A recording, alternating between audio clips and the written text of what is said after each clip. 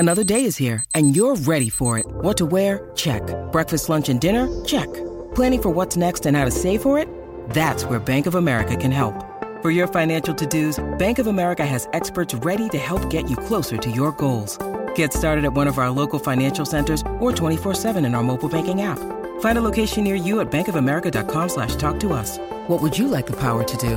Mobile banking requires downloading the app and is only available for select devices. Message and data rates may apply. Bank of America N.A., member FDIC. When you need mealtime inspiration, it's worth shopping Kroger, where you'll find over 30,000 mouth-watering choices that excite your inner foodie. And no matter what tasty choice you make, you'll enjoy our everyday low prices, plus extra ways to save, like digital coupons worth over $600 each week. You can also save up to $1 off per gallon at the pump with fuel points. More savings and more inspiring flavors make shopping Kroger worth it every time. Kroger, fresh for everyone. Fuel restrictions apply. This is Optimal Living Daily, episode 1573, 9 Helpful Hints for Making Good Decisions by Rachel Shanken of MindBodyWise.com. And I'm Justin Malik, the guy who's been reading articles, book excerpts, even student essays to you every day, including holidays, for over 4 years, covering personal development or self-help, how to live a better life, and a lot more. Still going even through a pandemic. I'm recording in a different place though. If you want to support this show, just hit the subscribe button to get new episodes for free, or follow depending on what app you're using. And please share it. It really means a lot.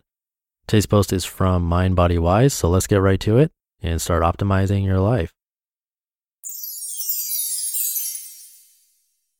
9 Helpful Hints for Making Good Decisions by Rachel Shanken of MindBodyWise.com.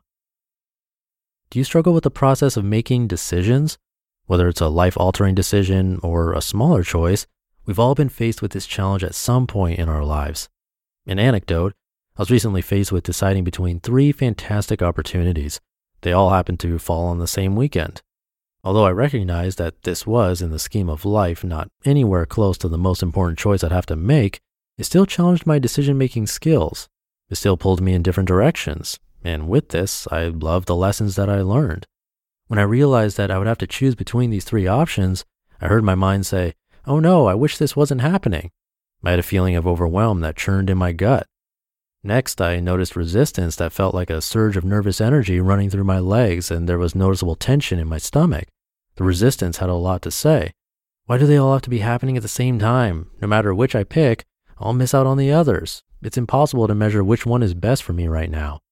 I felt the reverberation of internal chaos as thoughts, feelings, and sensations were on high blast.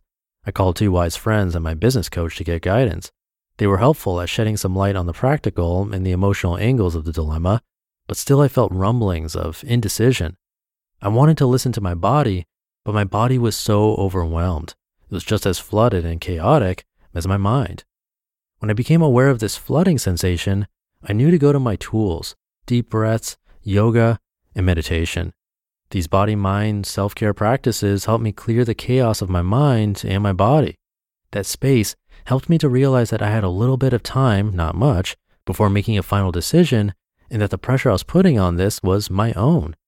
I paused, I sat with and moved with my fear of missing out and my fear of making the wrong decision, the pressure I created inside myself, the battling voices of my mind, the sensations that arose each time I thought about it, and the frustration of making a big deal about fun opportunities.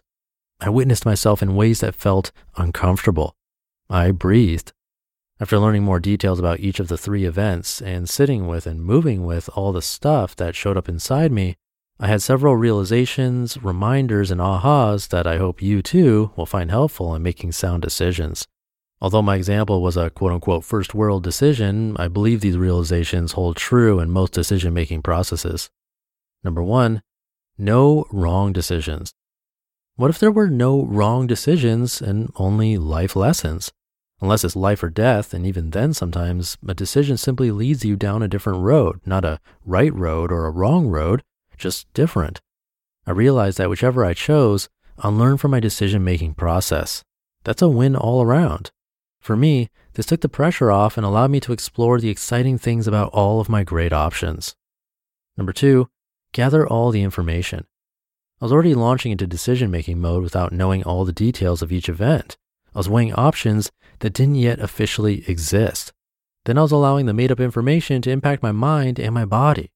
After gathering all the actual information and having conversations with the organizers of each event, the decision moved from murky to clear, leading me to feel much less conflicted. Number 3, privilege of choice. In the midst of my self-induced overwhelm and fear, I had this moment where a thought popped into my head. How fortunate am I that I get to choose between 3 wonderful options, that I live in a place where choice is taken for granted and decisions like these feel like burdens instead of privileges. I began to breathe easier. Number 4, gratitude. After realizing my privilege to choose, I had a wave of gratitude wash over me. I am grateful for having so many choices every day, for having a body and a mind and a life that provides me with options. We are so fortunate, and choice is the key to freedom. Number 5, saying no to say yes. I love it when I am reminded that anytime I say no to something, I am saying yes to a bunch of open doors. Saying no isn't nearly as difficult when I could see how many yeses await me. Number 6, pausing to go. By pausing, giving myself a little bit of time and space, and using the tools that I know work for me, it gave me just what I needed to make a decision that felt aligned with who I am. It's tempting when in the discomfort of uncertainty to want it resolved now, but taking that extra bit of time, even a simple breath or two, can make all the difference. Rushing forward with decisions is rarely necessary. Number 7, self-induced pressure. I made my decision-making process much more complicated and unnecessarily stressful by putting an artificial time limit on it. Notice where you are adding unnecessary pressures or unimportant factors to your process and let them go.